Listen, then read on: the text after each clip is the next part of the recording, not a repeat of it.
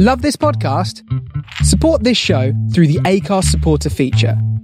It's up to you how much you give, and there's no regular commitment. Just hit the link in the show description to support now.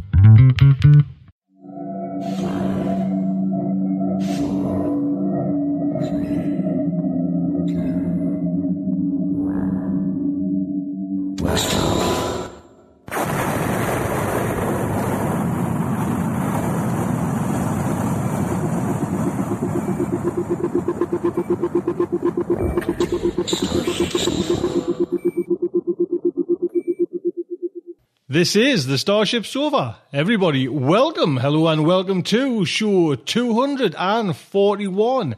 I am your host, Tony C. Smith.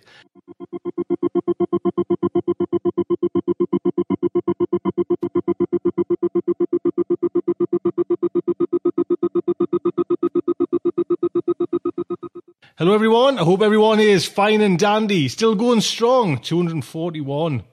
Where the dickens that come from? Tell you what's coming up in today's show. We have Main Fiction is by K.D. Wentworth. Then we have looking back at genre history, Amy H. Sturgis. But before all that, we have Skeet's fantastic Covering the Sofa. This month it is Joe Roberts. Greetings, Starship Sofa listeners, and welcome once again to another installment of Covering the Sofa. I'm your host, Skeet Scienski. This, the month of June 2012, we have the privilege of featuring an impressive piece of art entitled Pest Control by the amazing Joe Roberts. Like so many of our guest artists, Joe admits he's really not one for biographies and prefers to let the work do the talking. He says, quote, "I'm a digital artist based in London, in the UK, specializing in book covers and video game art, which I've been doing professionally now for about 17 years. I'm very fortunate in that I get to do work on all the cool genre stuff that I'm really into, especially sci-fi and horror, and a bit of fantasy. Right now, amongst other things, I'm working on another zombie apocalypse cover, a guide to Star Wars, and a book about Tolkien. While I occasionally like to dabble with 3D, my tools of the trade usually begin and end with Photoshop. I love the way it works, and have been using the software since its infancy. As this is a sci-fi podcast, I thought it might be worth mentioning that I'm a huge Doctor Who fan, and have been for 30 years. So I was thrilled to get to do the cover for Mark Campbell's complete guide last year. Even though it wasn't an official BBC publication, it was one of my favorite projects to work on. And it's great to have something out there in the Whoniverse with my name on it." Unquote. Well, this is a stunning piece of art Joe has let us feature here. With the title Pest Control in mind, I envisioned a tale of spider-like mechanoids gone amok in a future city where the only defense is the brave humans who are piloting their small attack ships, fighting these dangerous pests and keeping the city safe. But don't take my word for it. See for yourself and get a look at this month's cover. If you'd like to see more of Joe's work, you can find him at www.joeroberts.co.uk/Joe_Roberts/home.html. On behalf of Tony and myself, I would like to thank Joe Roberts, and hope that we see more of his work here on a future edition of Covering the Sofa. This is Skeet Scienski signing off. Back to you, Tony.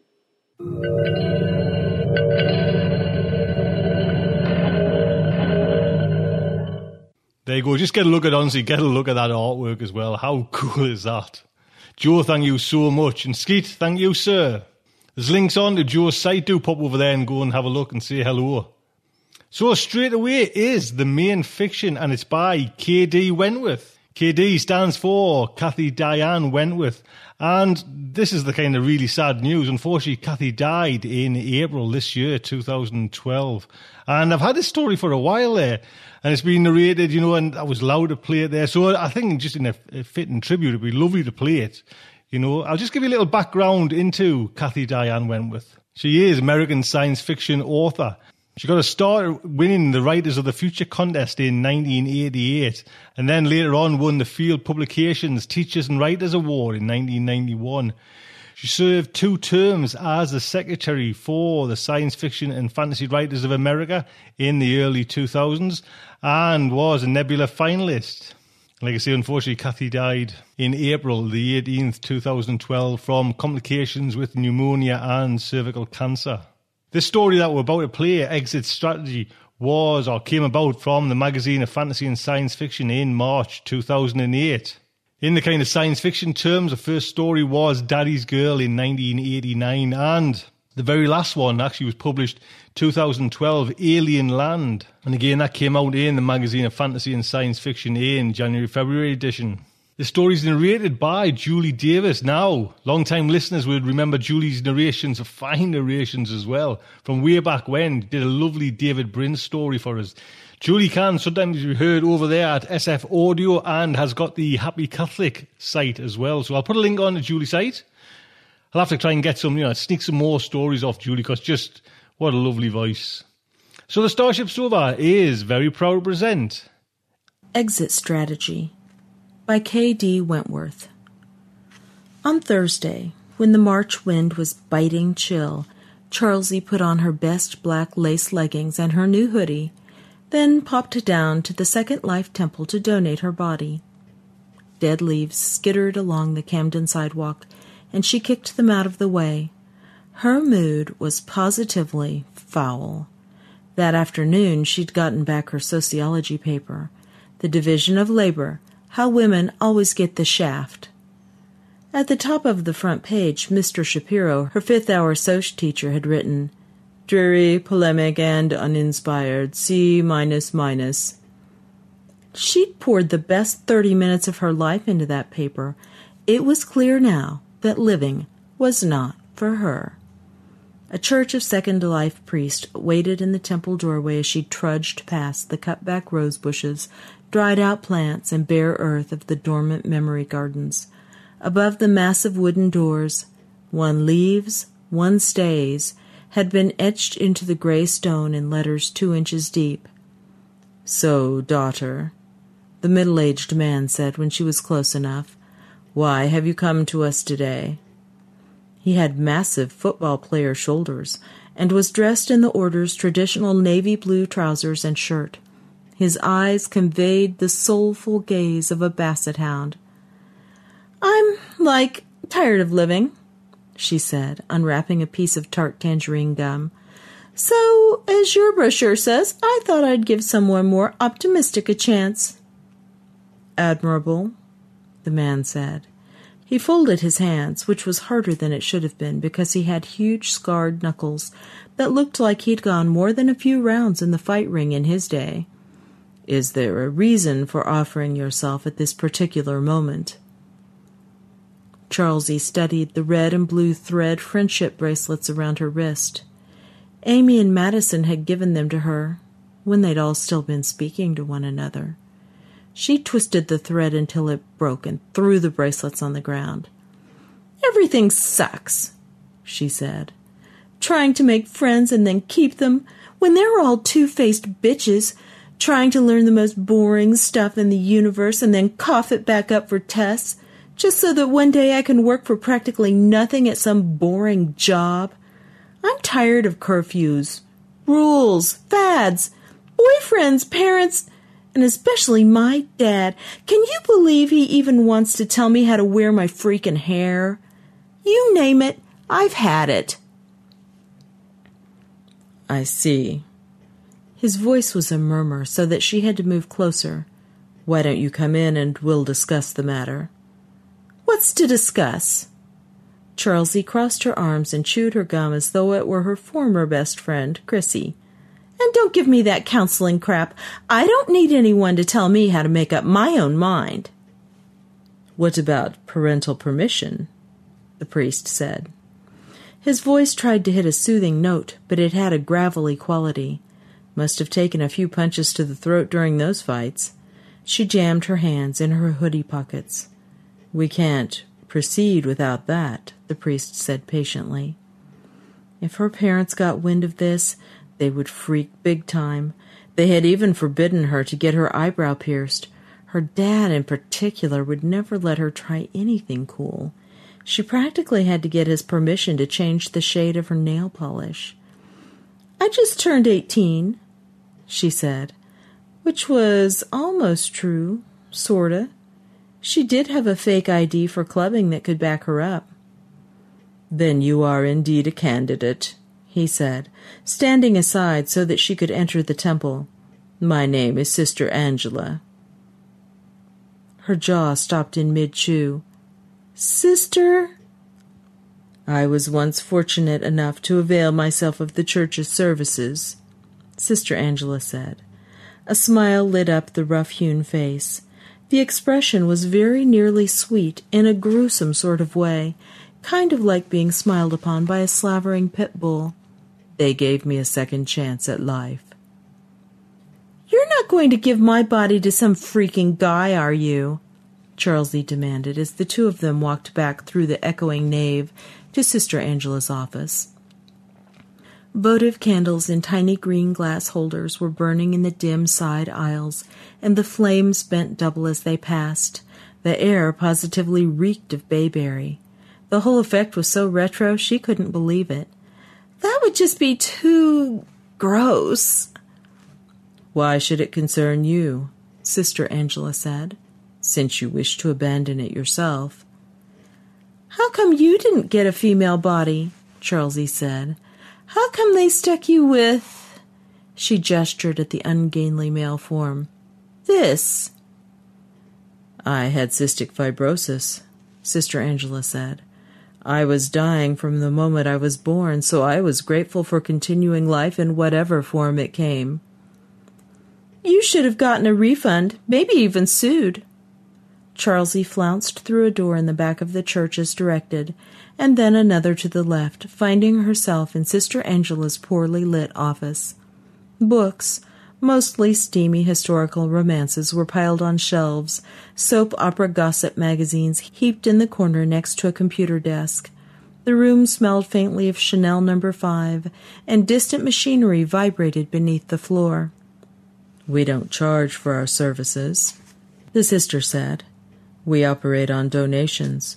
No one knows what form they will be given until they go through the process and then wake up on that blessed morning to take up their second life. She smiled broadly, revealing chipped teeth. We feel that it's best to let God choose for us. Well, God sure must have been pissed at you, Charlesie said. Sister Angela's nose looked as though it had been broken any number of times. Were you like a big-time sinner? I think you're getting off the point, Sister Angela said, taking the chair behind a battered desk. Her hands were again folded, but her battered male face looked like it would like to take a swing at Charlesie. Old habits probably died hard. You're certain you want to enroll in the donation guild?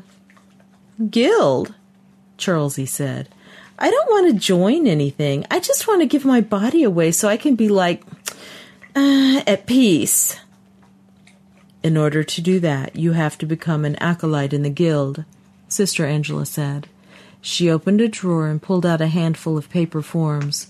Just fill these out, then we'll go on from there. Geez, Charlesie told herself as she struggled with the application essay. This was worse than applying for college. All she wanted to do was off herself in a way that would make those conceited skanks back at school really jealous.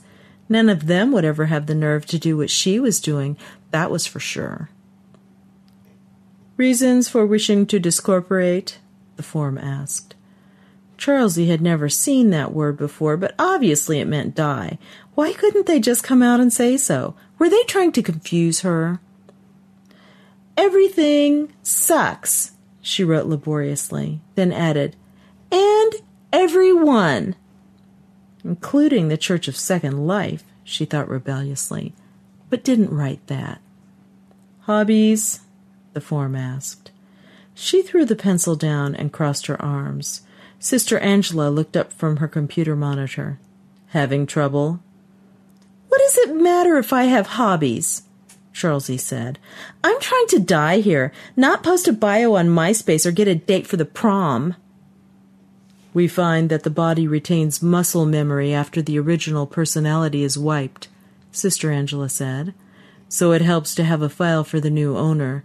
That way, he or she knows if they might become a watercolor painter or a seamstress or a dancer or an excellent horsewoman. Oh. Chagrined, Charlesie picked up the pencil again and went back to the form. After hobbies, she wrote, tattoo artist, bungee jumping, and skydiving. She'd never done anything of the sort, but she didn't see how it would hurt her body to give those a try after she was gone. It might as well go out and live a little. She certainly never had.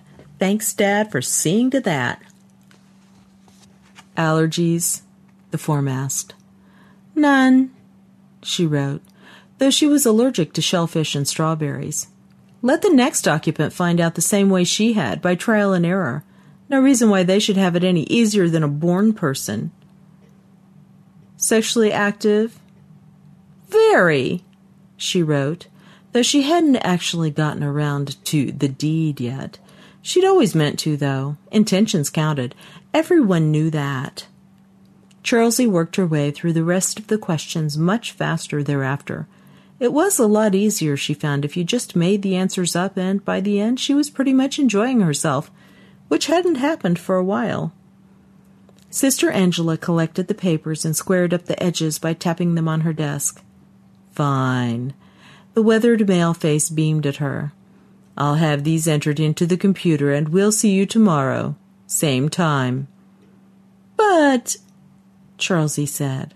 Her face heated. I was counting on biting the big one today. Oh, we never proceed that quickly, Sister Angela said, taking Charlesy by the elbow. The gift of a body to a dying person is sacred. We don't want anyone doing it on impulse. This is so totally screwed up, Charlesy muttered to herself as she drove her clunker tempo across town to another dreary pot roast dinner with the Rents. A girl couldn't even off herself when she wanted. Just as she'd thought, everything in this so-called Vale of Tears really did suck. After dinner, the pot roast lay in her stomach like lead. She didn't do her homework. She didn't pick up her discarded clothes, put away her clean laundry, or make any attempt to straighten her room. No point in bothering with any of that stuff if you were planning on exiting forever tomorrow.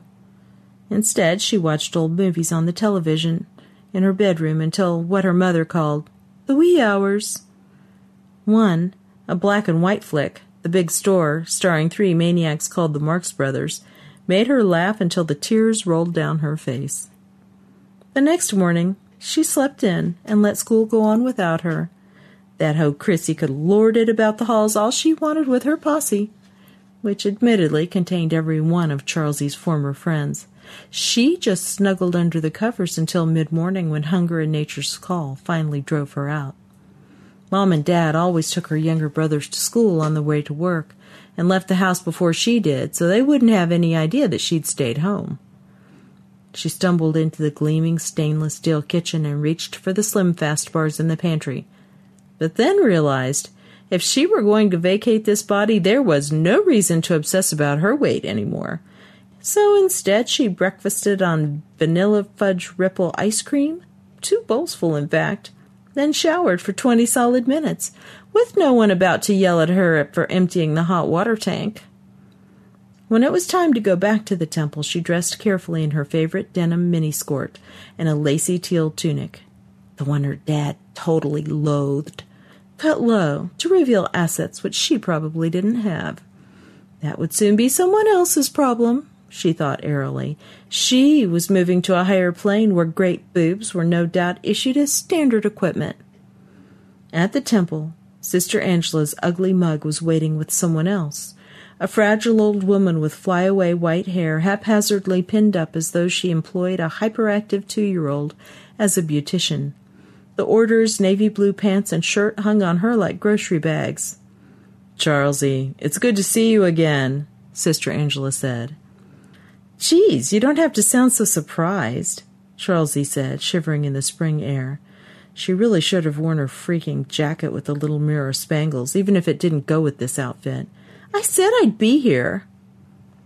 75 to 90% of all initial applicants never return, the old woman said in a quavery voice.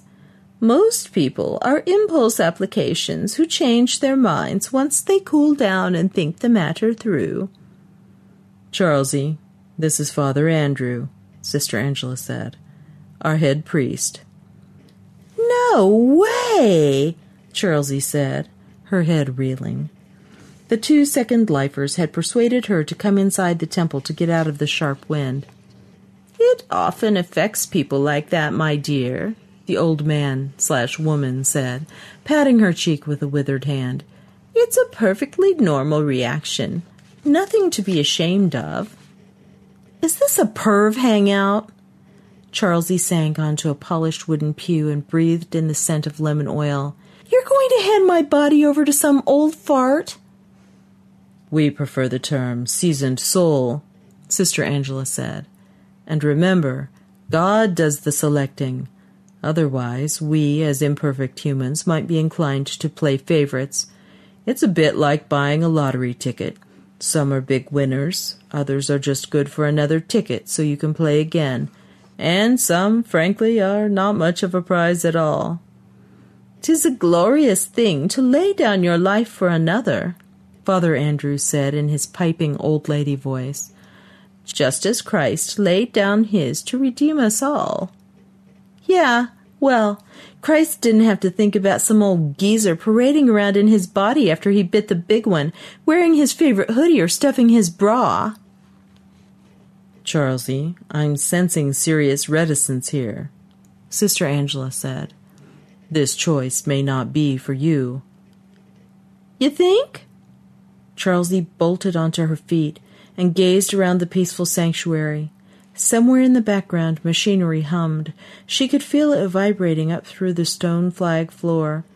"I don't know. I was really planning on, going." Father Andrew's eyes were as beady as a bird's. "Why don't you participate in the donation guild for a few days? Maybe even a few weeks before you make up your mind. It could bring you a measure of peace either way." And because she couldn't think of any alternatives, she found herself saying yes. Charlesie went back to school the next day, having already intercepted one call to her mother from the principal's office wanting to know if she was sick. She ignored Chrissy and Amy and Madison, who giggled and whispered and rolled their eyes as she walked by. They didn't matter. No one did. She had something else in her life now, something secret and important. None of those airbrains could say that. And since she wasn't burdened with friends or a social life anymore, she found herself with a lot of time on her hands. When she wasn't working at the temple, she wound up doing some of her homework out of sheer, unadulterated boredom. It was strange, but the more of it she did, the easier it got. Sometimes now she actually understood what the teacher was saying in class, even in trig. It was a startling, rather heady feeling. She did meet new people at the Second Life Temple. Philip, who was 41 and miserable, having just lost his IT job, again, and Marcia in her 50s, who was going through her 3rd divorce and had this teensy problem with alcohol. There were Sherry and Alex and Roger and Stacy and Reg, each with his or her problems, just some of the many miserable souls haunting the dim hallways of the temple complex. Many were eager to share their stories, but she shied away from getting close. There was no point, because, like her, they were all on their way out. Each day they met at the temple, then put on the navy blue robe of an acolyte, and took care of the housekeeping chores in order to free up the priests for more important work. As time went by, they began instruction on how to tend the vast network of computers in the underground complex beneath the temple itself. This was where personalities of the dying were downloaded into the servers, and where donated bodies had their suicidal personalities chemically wiped. There was some disagreement, she learned, as to whether consciousness was actually transferred or merely duplicated. That was obviously a big deal to the supplicants, though it really didn't figure into her end of the situation. Sometimes Charlesie would get a glimpse of one of the dying when they applied for a new body. They came in droves, many more than the temple could serve. All of them met Sister Angela and Father Andrew, so Charlesie supposed they understood the risk they were taking in this grab-bag-style exchange. The acolytes were not permitted to mingle with supplicants, though. Sister Angela said the church didn't want to influence potential donors unduly. If you wanted to lay down your body, you should do it for the right reason. Unlike some of the antiquated religions taught, the Church of Second Life didn't consider it a sin if you didn't want to live in this world anymore. But on the other hand, it was selfish to throw away a perfectly healthy body when so many desperately ill people could put it to good use. It turned out that one of the acolytes, Philip, was quite good at hacking computer files, having acquired a lot of experience during what he termed his misspent youth. He'd already scanned the Second Life code and had a theory that the Church's prized random selection algorithm wasn't quite as random as it was supposed to be. The sexes got switched, he said, when matching new personalities to donated bodies rather more often than chance should indicate. One night, the acolytes all went out for pizza after their shifts, and Philip reported that he'd learned by reading supposedly secure files that Sister Angela's body had once been Bill the Bomber Atkins, a notorious prizefighter who'd killed 3 men in the ring. Father Andrew's bird-like form had been donated by Maria Selves, a famous anthropologist who had inadvertently wiped out an entire Amazonian culture by exposing them to the flu virus. Each had compelling reasons for wanting to leave the world behind, but it was getting harder each day for Charlesy to remember why she wanted to go. At home, her detachment led to quieter evenings and less arguing with her 2 younger brothers. To explain where she went after school each day, she told the Rents, Charles and Anna, that she had a part-time job down at Burger King. That kept them off her back, and they seemed to think that she was finally becoming more responsible. What a laugh. One day, though, about 3 weeks after Charlesy had enlisted in the Donation Guild, she had just ducked into the locker room to don her blue robe when her dad stuck his head through the door. "Charlesy?" He stepped inside, still wearing his suit and red-striped tie from work, looking around, dark hair mussed, obviously aghast. "I thought you were up to something, but I was hoping it was only drugs. What are you doing in this place?" "I work here," she said, her heart hammering. "These people are notorious nutcases," he said. "Everyone knows that. Get your stuff. We're going home." "I can't," she said, thrusting her arm into the blue robe's sleeve. "I have to work my shift. They're counting on me." "You don't have a shift," he said, crossing the room to take her by the arm. "Not anymore." "Is there a problem?" Sister Angela's sturdy form appeared in the doorway. "No, Sister," Charlesy said, freeing her arm. "He was just leaving." "That's no sister," her dad said. "Indeed she is," Charlesy sighed. "Just go home, Dad. We can talk about this later." Her dad whirled upon Sister Angela, hands fisted. "She's underage. I'll sue you people 6 ways from Sunday." "Charlesy," Sister Angela said with a note of disapproval. "I'm 18. Almost," Charlesy said, her voice fading on the last word. "I told you to get your stuff," her dad said. "No," she said, surprising herself. With trembling fingers she buttoned up her robe. "Like, it's my life, and I can do what I want with it. And right now, what I want is to work my freaking shift." "These people will kill you," he said. "They'll flush your personality out of your brain like yesterday's dead goldfish, then hand your body over to some stranger." "No, we won't," Sister Angela said. "Not if she isn't of age." Her battered male face glanced at Charlesy. Her father loosened his tie as though he was ready to go 10 rounds with Sister Angela. "Well, she's not." The 2 men regarded one another. Her father had a temper, but he'd never been very physical. Charlesy bet Sister Angela could take him. "Just because I'm not of age doesn't mean I can't volunteer for the Donation Guild," she said. "I'm not breaking any rules by just working here, am I?" "No," Sister Angela said quietly. "I am old enough to drop out of school," Charlesy said, facing her father, "and I will, unless you let me keep my job." "No, you won't." Her father seized her arm and dragged her out the door. She gave up trying to get free and just rode in his gray van in thin-edged silence, huddled against the passenger door. There was peace at the temple. Weird as that sounded. She liked working there, sweeping and polishing, hanging out with the other volunteers, entering data into the servers. She had the lowest error rate of all the new acolytes. Father Andrews said so. That meant something. She'd never been best at anything before. "It's a cult, Charlesie," her mother said that night after her little brothers Eric and Tom had been sent to their rooms. "There was an exposé on entertainment tonight just last week. In spite of what they claim, they don't save those sick people. The brain patterns are duplicated, not transferred. The original personality still dies." "Besides," her father said, sweeping his arm around the living room, with its home theater sound system, mega high-def TV, and the latest in computer gaming technology. "Why on earth would you want to kill yourself? You have a loving home, a generous allowance, a bright future." He had a desperate gleam in his eye. "What could be so wrong with your life that you'd want to abandon it to some stranger?" "We're signing you up for counseling," her mother said, "and you will go." "So, you want to kill yourself?"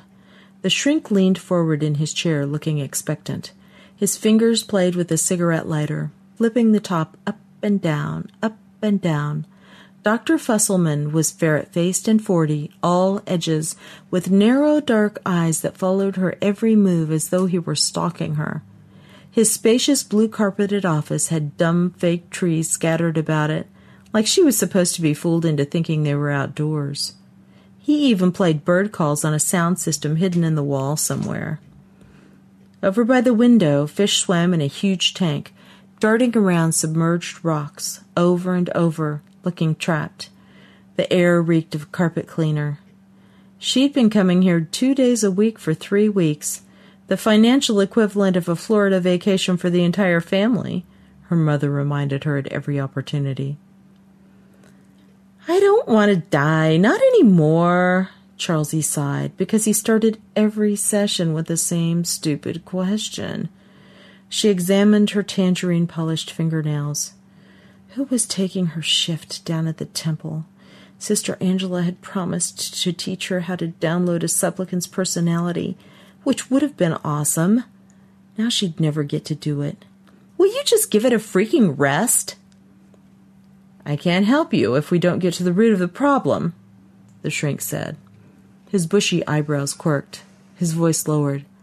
"Let's dig a little deeper today. I know you're hiding something. Have you ever been abused?" "Ew!" She sat up straight in her chair. "Something drove you to that kind of desperation," the shrink said. "Are you having an affair with one of your teachers? Or does someone come into your bedroom at night?" His eyes narrowed even further, which she hadn't thought possible. "Is it your father?" "You are totally gross!" She bolted to her feet, then tottered a bit on the spike heels she'd worn to cheer herself up. "I can't do this anymore." "Charlesie, sit down," he said, as though disciplining a wayward dachshund. She fled out his office door, past his goggle-eyed secretary, who looked a bit like a fish herself. There were even more fish in a tank in the waiting room, big splotchy ones with blubbery lips. This guy had a real thing for scales and fins, she thought as she snatched her jacket from the coat tree. He should get help. Outside, she pulled off her shoes and then ran for a block, dodging pedestrians on the sidewalk, old ladies and young mothers with strollers, startled sparrows feasting on a dropped hot dog bun, a stray cat. She finally stopped with a stitch in her side beneath an old oak. Even though it was overcast and cold, sweat poured down her temples. She blotted her face on her jacket sleeve. This was all just too lame. Maybe she couldn't remember why she'd wanted to off herself in the first place, but new reasons were rapidly surfacing. Her feet still hurt from wearing the tight shoes, but the sidewalk was freaking cold, so she put her heels back on. Her father would drop by the office in half an hour to pick her up, and when he got there, the shrink was bound to rat on her. There'd be more trouble at home. They might even try to send her to that stupid boarding school in Pennsylvania they'd been threatening. Things had been so much more peaceful when she was just quietly arranging her death. Too bad she hadn't succeeded. A maroon city bus loomed at the end of the street, and she realized she was close to the bus stop. On a whim, she dug in her purse for change. She had maybe an hour before her father caught up with her. Just enough time to check in down at the temple and see how things were going these days. Someone had been working in the gardens, she noticed as she walked up. Debris had been cleared, the earth readied for new beds of flowers in a few weeks, once it warmed up a bit. She saw a figure in the distance and hurried. Was it Sister Angela? But when she got closer, she saw it was Philip, the IT guy, dressed in the navy shirt and trousers of the order rather than an acolyte's robe. He was perched on a stepladder, patiently cleaning a stained-glass window portraying the downloading of an ecstatic personality. "What's up?" she said from below. He looked down. "Sorry?" There was no sign of recognition in his gaze.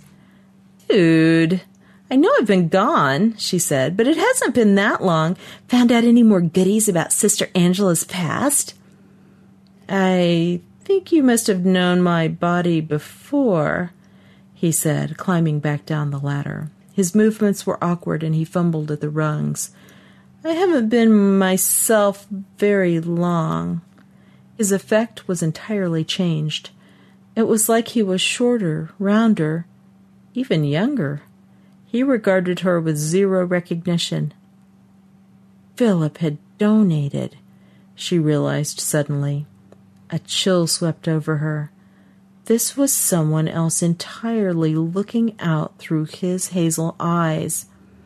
"My name is Brother Sean," he said, putting down his Windex bottle and roll of paper towels. He wiped his hands on his pants, then held one out. "My parents have moved out of state, and I don't know if I want to live with them anymore, so for now I've joined the order."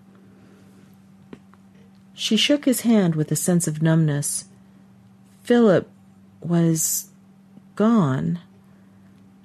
The two of them would never dig through files for confidential information again, or go out for a late snack with the other acolytes. Anger surged through her. She'd known better than to make friends here, but then she'd gone ahead and done it anyway. Spaz brain. "I had leukemia," Brother Sean was saying. "Since I was 6. None of the therapies worked, and believe me, we tried them all. I had chemo, radiation, and then a bone marrow transplant. I would get better, but then it kept coming back. In the end, the doctor said I had 2 months, maybe less, when my parents finally let me come here." "How old were you?" she asked. 14, he said. He waved a hand at his pudgy 40-year-old body. "Well, it's going to take some getting used to. It creeps me out seeing this old dude's face staring back from the mirror. I mean, look at me. He didn't take very good care of himself." "One leaves, one stays," she thought. That was the order's creed. The impact of its meaning swept over her. Offing yourself was for freaking ever. Somehow she hadn't quite processed that before. "Just keep telling yourself each day is a gift," Sister Angela's rumbly voice intoned from behind. "You'll soon settle in. Welcome back, Charlesy." "I can't stay," Charlesy said, turning. "My dad is bound to catch up with me. I just slipped away to see how things were here." "Proceeding normally," Sister Angela said, her heavy boxer arm draped over Brother Sean's new shoulder. "Philip declared himself ready to go last week, and we concurred. After processing, we presented his body, and then the random selection algorithm downloaded Sean." "I've been waiting 3 years," Sean said, "though inside the computer you can't tell it's taking that long. 1 minute you're puking your guts out, afraid to share airspace with anyone because your immune system's flatlined, and the next you're in a new body." He smiled shakily and regarded his spread fingers. "The good thing is that even though this one has some serious miles on it. Nothing hurts anymore. I can go rollerblading again, or maybe even try snowboarding and surfing. God knew when the time was right for you to take up new flesh, Sister Angela said.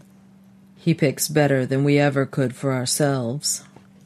A familiar gray van screeched up in the parking lot. Doors slammed, voices shouted in the distance. Charlesie glanced over her shoulder. It looked like both her dad and the shrink were hot-footing it through the church parking lot. Abso-freaking great. Charlesie, get away from those lunatics, her dad yelled, waving his arms frantically. Guess I have to go, she told Sister Angela. She glanced at Brother Sean's shy smile, trying to plaster itself on Philip's older face with mixed results. I was really never going to do it, though. I see that now. That was pretty much understood, Sister Angela said. Most people your age don't really want to lay down their body when they come to us. They're just confused and unhappy. They need a chance to think, a kind of cooling-off period. I'd still like to volunteer, though, she said. Footsteps were pounding closer. The work is hard, Sister Angela said. She rasped her fingers over her 5 o'clock shadow thoughtfully. Everyone who comes to us is in pain, either physical or mental. The people with whom we work closest often choose to leave this world, and it's always difficult to see them go. Philip was very dear. In fact, he delayed his departure several days because he insisted on completing the scheduled maintenance on all our servers before he left us. I will miss him. I'll sue you within an inch of your sorry lives, her father was yelling. Dr. Fusselman, the shrink, lurched along in his wake, breathing hard, evidently not in nearly as good physical condition, which wasn't saying much. Her dad had never been one for working out. Brother Sean glanced at the approaching men, his brows raised. What? Don't ask, dude, Charlesie said. She rolled her eyes. Believe me, you don't want to know. Her father rounded the last empty flower bed. You can't. He wrenched at his tie, then leaned over and braced his hands on his thighs, fighting for breath. Need to hit the gym once in a while, Dad? She said. I told you to stay away from this place, he said in explosive spurts, his face red. I'm not doing anything wrong, she said. I just came to see my friends. Tottering up on spaghetti legs, Dr. Fusselman propped himself against the stone wall of the temple. His head drooped back, his eyes closed. His suit jacket hung open, and she could see his heaving paunch. These people are not your friends, he said, looking like he might barf. She moved prudently out of range. He shook his head. They just want to take advantage of you. At least they don't freaking charge money while they're doing it, she said. You know, if I have to look at those stupid fish one more time, I will off myself. Charlesie. Her father seized her arm. She jerked away. I got over it, you know, wanting to bite the big one. It was just one bad day weeks ago, but you keep throwing it in my face. She glared at her dad and the shrink. Now, you've got me thinking again that leaving might not be such a bad idea after all. This is your fault. Her father turned upon Brother Sean. The new brother backed away, knocking over the Windex bottle. The roll of paper towels unwound down the sidewalk. Stop it! You're scaring him, Charlesie said. He hasn't done anything wrong. This whole thing is a sick scam, her father said. I'm going to see that these perverts are put out of business. Hello, this is a church, Charlesie said. You can't just make religion go away because you don't like it. Sister Angela cocked her head, studying his florid face. Many lay people do not agree with what we offer, but I sense this is something more, she said softly. You told us that Charlesie was underage, so you know we can't accept her. Why does what we do here still frighten you so much? Dad grabbed for Charlesie's arm again, but she backed out of reach. "Answer the question, Dad," she said. He stared at her, wordless. There was something in his eyes, something terrified. She suddenly remembered how easily he'd found her in the locker room. Even though it was in the back of the temple, he'd gone straight to it. No one had shown him the way. "You've been here before," Charlesy said. His overheated face paled. Dr. Fusselman turned to look at her dad. "Charles?" he said. "It had to have been before my time, and I've been here 11 years, Sister Angela said. "I don't recognize you." "I do," Father Andrew's chirping old lady voice said. "You can't have her," her father cried, then seized Charlesy and pulled her to his chest. He was holding her too tight, and she could feel his heart beating wildly beneath her cheek. "Charlesy wasn't eligible," Father Andrew said. "You, better than anyone, should know that. We take only those of sound mind and legal age who are determined to leave this world, and even for those we provide time to change their minds." Charlesy turned in his arms and looked up at his panicked face, trying to put the pieces together. "Dad, did you try to donate when you were my age?" "Actually, he's an upload," Father Andrew said. "One of our earliest, and a great success, too. Our failure rate was much higher then.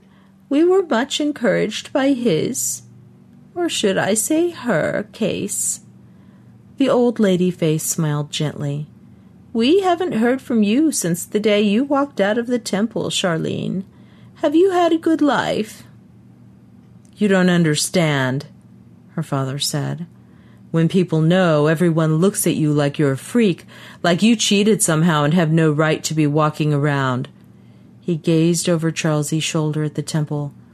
"They say you're not real, just a copy of someone who died. Even my own parents couldn't deal with it. They buried my old body and refused to see me. I had to leave home at 19, start all over again, become someone totally new." He shuddered. The thought of seeing another person walking around in Charlesy's body. Light began to creep in around the tattered edges of Charlesy's brain. Charlene. So her old dad was sugar and spice on the inside, pink instead of blue. That stupid grab bag effect again. These people really should do something about that random assignment thing. "Does Mom know?" she asked. "No." Her voice was a strangled whisper. "I was afraid. Even if you just worked here, you would come across my name in the records, that you'd learn what I was." She thought of Philip cheerfully hacking into restricted files. The parental unit had a point. Sooner or later, she'd have probably found out. "Charles, it's obvious you still have a number of unresolved issues," Dr. Fusselman said. He brushed at his disordered hair, then pulled out a PDA and activated it. "No wonder Charlesy was at risk. I think this calls for family therapy sessions, maybe 3 times a week." "Oh, get real," Charlesy said, freeing herself. "Nobody wants you here. Whatever's wrong, we'll fix it ourselves. Go back to your freaking office and feed those lame fish." "But..." The shrink's mouth gaped in a credible imitation of a dying flounder. "If we're dealing with gender reassignment on top of everything else, we should definitely get to the bottom of this." Her father flushed. "I don't want to be a this anymore." His hands were fists. "Just send me a final bill." Fusselman buttoned his pinstriped suit jacket, though he missed a button, and got it crooked, then set out for the parking lot. Charlesy watched him go with a sense of relief. "Brother Sean," Sister Angela said, "I think the windows on the south side of the church need your attention." "Oh, yeah, sure thing, Sister." He collected the Windex and paper towels and headed around the side of the temple. Charlesy shivered as the spring wind gusted. "Come inside, both of you," Father Andrews said. "It's cold out here." For a second, Charlesie thought her father would bolt. His eyes were fearful, his expression haggard, like he'd stayed up night after night worrying about just this. "No matter what anyone said, you didn't do anything wrong," Sister Angela said. "The person who donated your body no longer wanted to live.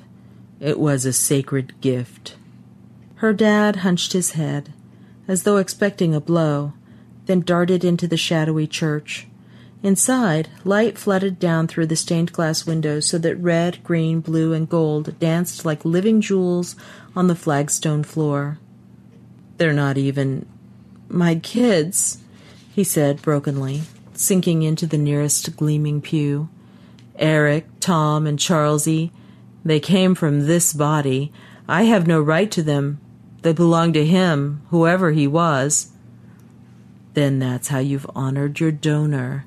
Sister Angela's rugged form knelt before her dad, staring up into his stressed-out face. Father Andrew nodded. "One leaves, one stays," he said in his high, quavery voice. "He didn't have the strength to face the future. But you did, Charlene. You created a family and brought 3 children into the world. That's a marvelous legacy." "Geez, do you think you can get out of being my dad that easily?" Charlesie said. "Like, I know I can be a pain, but—" "I was afraid some part of you knew all along," he said. "I thought what I did all those years ago led you to the temple, that maybe you even inherited the desire to commit suicide from this body. It was all my fault." "You decided to live," she said, "when you could have given up and died." She thought back on her reasons for coming here. They seemed vague and unimportant now, like thoughts some other person had been thinking, and a very silly one at that. This is a good place. They do good things for people. "Only 2% of those who initially approach the Church of Second Life ever donate their bodies," Sister Angela said. "That's a much lower percentage of deaths for our contacts than suicide prevention hotlines report, and those who are determined to go help someone in desperate need by their passing." "It's the ultimate in recycling," Charlesie said. "How can that be bad? Reduce, reuse, and all that. You saved a perfectly good body from going to waste." Father Andrew patted her dad on the shoulder. "Charlene, I think it would do you some good to volunteer in the donation guild," he said. "If you experience the work we do, perhaps then you could make peace with yourself." "Call me Charles, please," her dad said. "Things are complicated enough. I haven't been Charlene for years." "You know," Charlesie said, "like, we could be a father and daughter team working here together." She glanced up at Sister Angela and Father Andrew. "And I still want to learn how to download personalities. Sister Angela promised." Father Andrew looked her dad in the eyes. "Charles?" Dad sighed, staring down at his clenched hands, and for a stomach-wrenching moment she thought he was going to refuse. Things would go back to the way they'd been, boring and stupid and pointless. She'd been clueless to think it could be any different. Old dogs couldn't learn new tricks, even ones walking around in someone else's discarded body. Everyone, it seemed, but her knew that. "All right," her dad said, as though he had to force the words out. "I'll give it a try." "Awesome!" Charlesie said, and threw her arms around her neck. In her mind, she was already planning the weeks to come. They would sweep the flagstones together, polish the pews, wash windows, enter data, and download applicants into the computers to give them another chance at life. Maybe she could even learn to upload personalities into newly donated bodies. That would be creepy and fascinating, all at the same time. And now that she really understood where her father was coming from, she might even be able to persuade Dad Charlene to go to the mall with her. They could bond big time while picking out earrings and cosmetics. What did it matter if no one at school would speak to her? She and her dad would be homegirls forever. That would totally rock.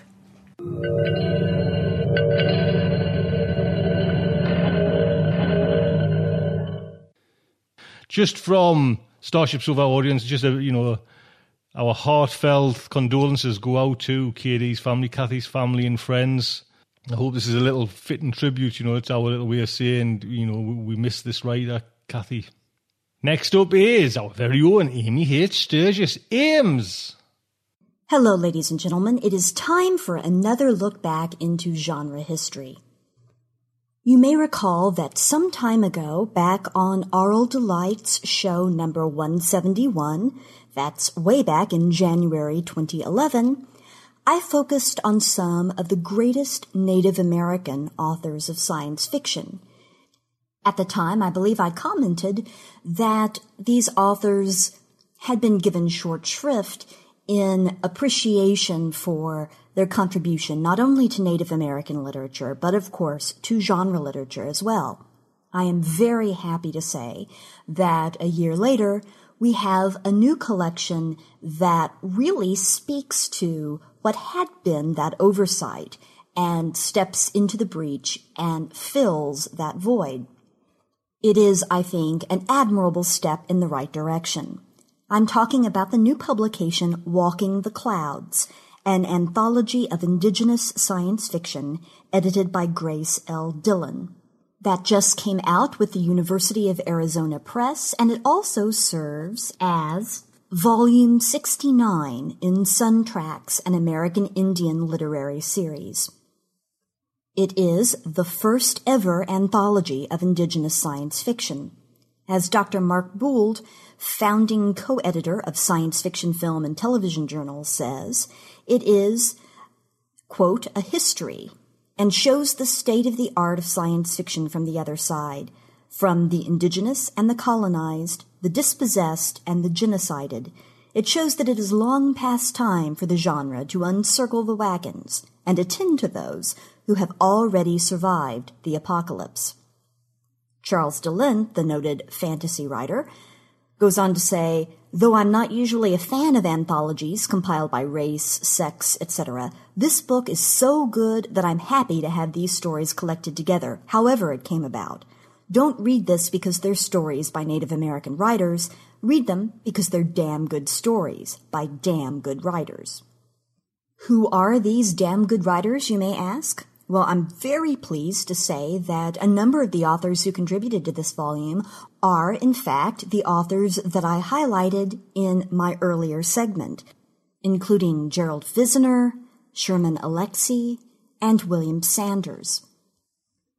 It also includes works by others, including Selu Amberstone, who is mixed Cherokee and Scots-Irish, the Acoma Pueblo author Simon Ortiz, and Leslie Marmon Silko, whose background includes white, Mexican, Cherokee, and Laguna Pueblo ancestry. Also included are authors from Down Under, including Robert Sullivan, the Maori poet, and Archie Weller, the Aboriginal author from Australia. A few names will be a bit more familiar to science fiction fans, including Nalo Hopkinson. It's always good to see a work by her included in an anthology. Born in Jamaica, her ancestry includes Taino Arawak lineage. The book is divided into 5 separate parts. The first, Native Slipstream, refers to, science fiction slipstream stories, which collapse past, present, and future, suggesting the time kind of flows together like tributaries into a river. And thus the stories in this section represent nonlinear thinking about space-time. A standout here is a selection, an excerpt, and I should mention that a number of these works aren't short stories, they're actually excerpts from novels, is the selection from Sherman Alexie's Flight. If I may be excused for going off on a tangent here, while my favorite work by Alexie is The Absolutely True Diary of a Part-Time Indian, which I can't recommend enough, Flight is still a really interesting book, and I've used it to very good effect in my university courses. It tells the story of Zitz, a teenaged Irish Native American half-breed and veteran of countless foster homes, poised to open fire on a bank full of innocents. But he doesn't become a statistic. He doesn't become a criminal. Instead, he's transported into different times and bodies, from a U.S. FBI officer during the Red Power movement in the Civil Rights era, to a Native American boy at the Battle of Little Bighorn, to a U.S. cavalry guy during the so-called Indian Wars, to a pilot post 9/11. His experiences give him new insights into violence and revenge and the human condition, really responding to that question at the heart of science fiction. What does it mean to be human? And his experience in the so-called slipstream prepare him for his own chance at redemption. It's a kind of morality tale that will haunt you a long time after you've read it. The second section is about contact, and this is of particular interest to me. A lot of the traditional first contact narratives in science fiction pretty much cast indigenous life, Aboriginal life, as the alien, as the other. And in a sense, first contact or discovery becomes a story of conquest.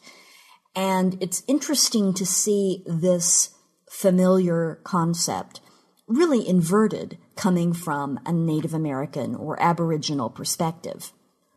I can think of non-Native authors who have tried to really interrogate this, to shine a light clearly on this. And I can think of Ray Bradbury in The Martian Chronicles or Mary Doria Russell in The Sparrow. This section really takes it a step farther.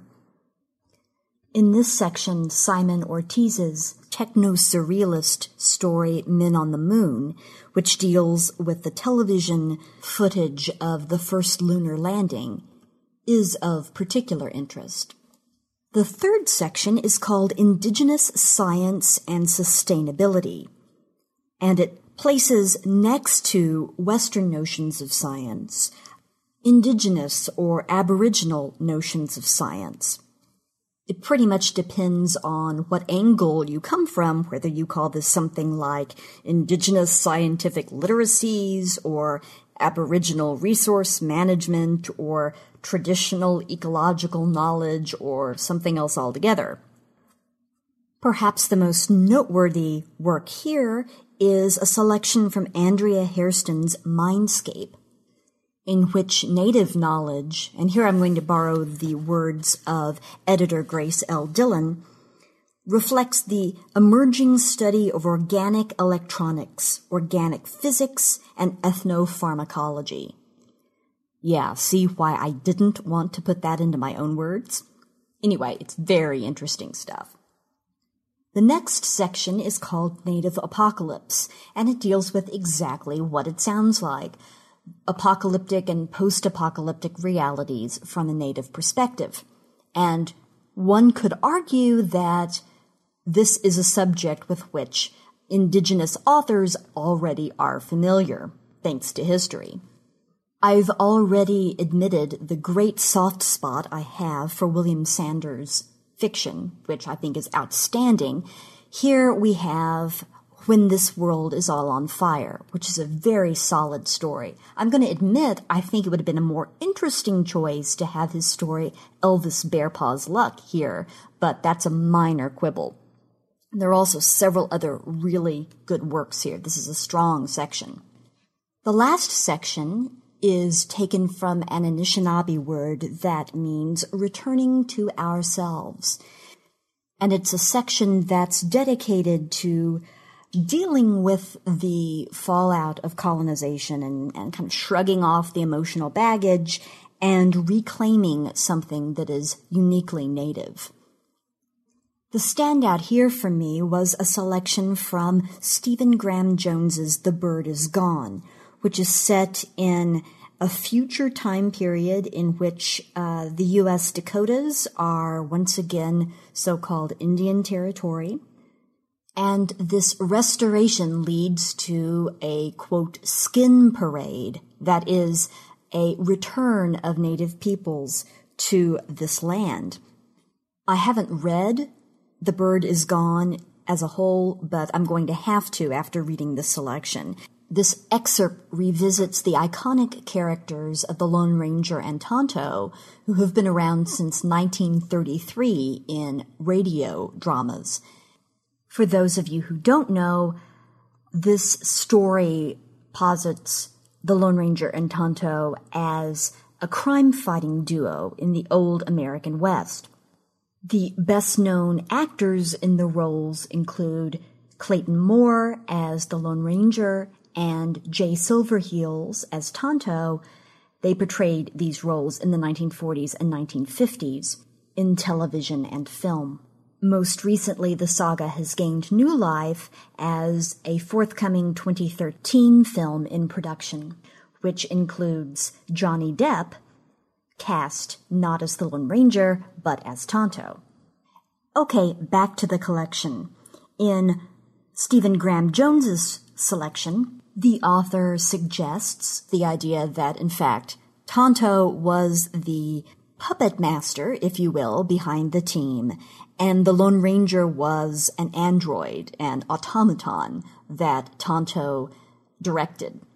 This excerpt has a post-cyberpunk, steampunk feel, and it's definitely made me interested in reading the entire work. As a whole, I wanted to give this collection a shout-out because I had devoted an entire looking back on genre history segment to this sort of fiction, and I was so pleased to see a collection appear that spoke directly to the subject and showed how Indigenous authors have imagined the future. This ranks up there for me with the Apex Book of World Science Fiction 1 and 2, both of which were edited by Lave Tadar, as a work that helps broaden our understanding of who has been contributing to the genre and open the way for more voices to be a recognized and celebrated and explored part of the dialogue that is science fiction. And so I hope that you will forgive me for being relatively presentist in my subject today, but I do look forward to going even farther back when we return again to genre history in the future. Thanks so much for your time and attention. Bye.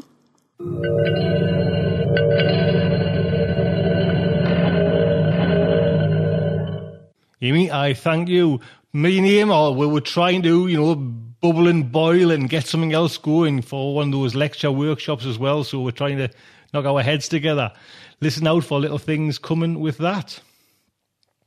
So that is Starship Sofa's 241. I do hope you've enjoyed it.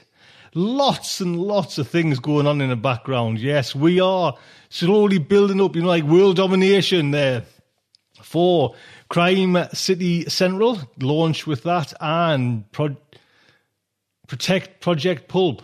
We have the tunes for that, and I'll try, if I remember, I will play the intros to those two new shows that's starting. And we're getting the logos done as well, so, things are kind of clicking over there. We're having little practice runs and everything like that, so please listen out for anything to do with that as well. Don't forget, if you want to donate, please, that would be very helpful. Life's going mad. Until next week, I'd just like to say good night from me.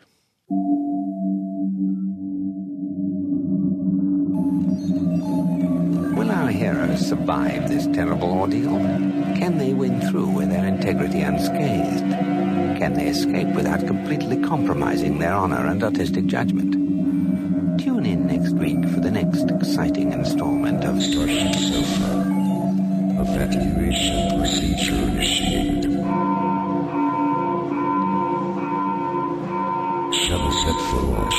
Airlock will be opened in 3, 2,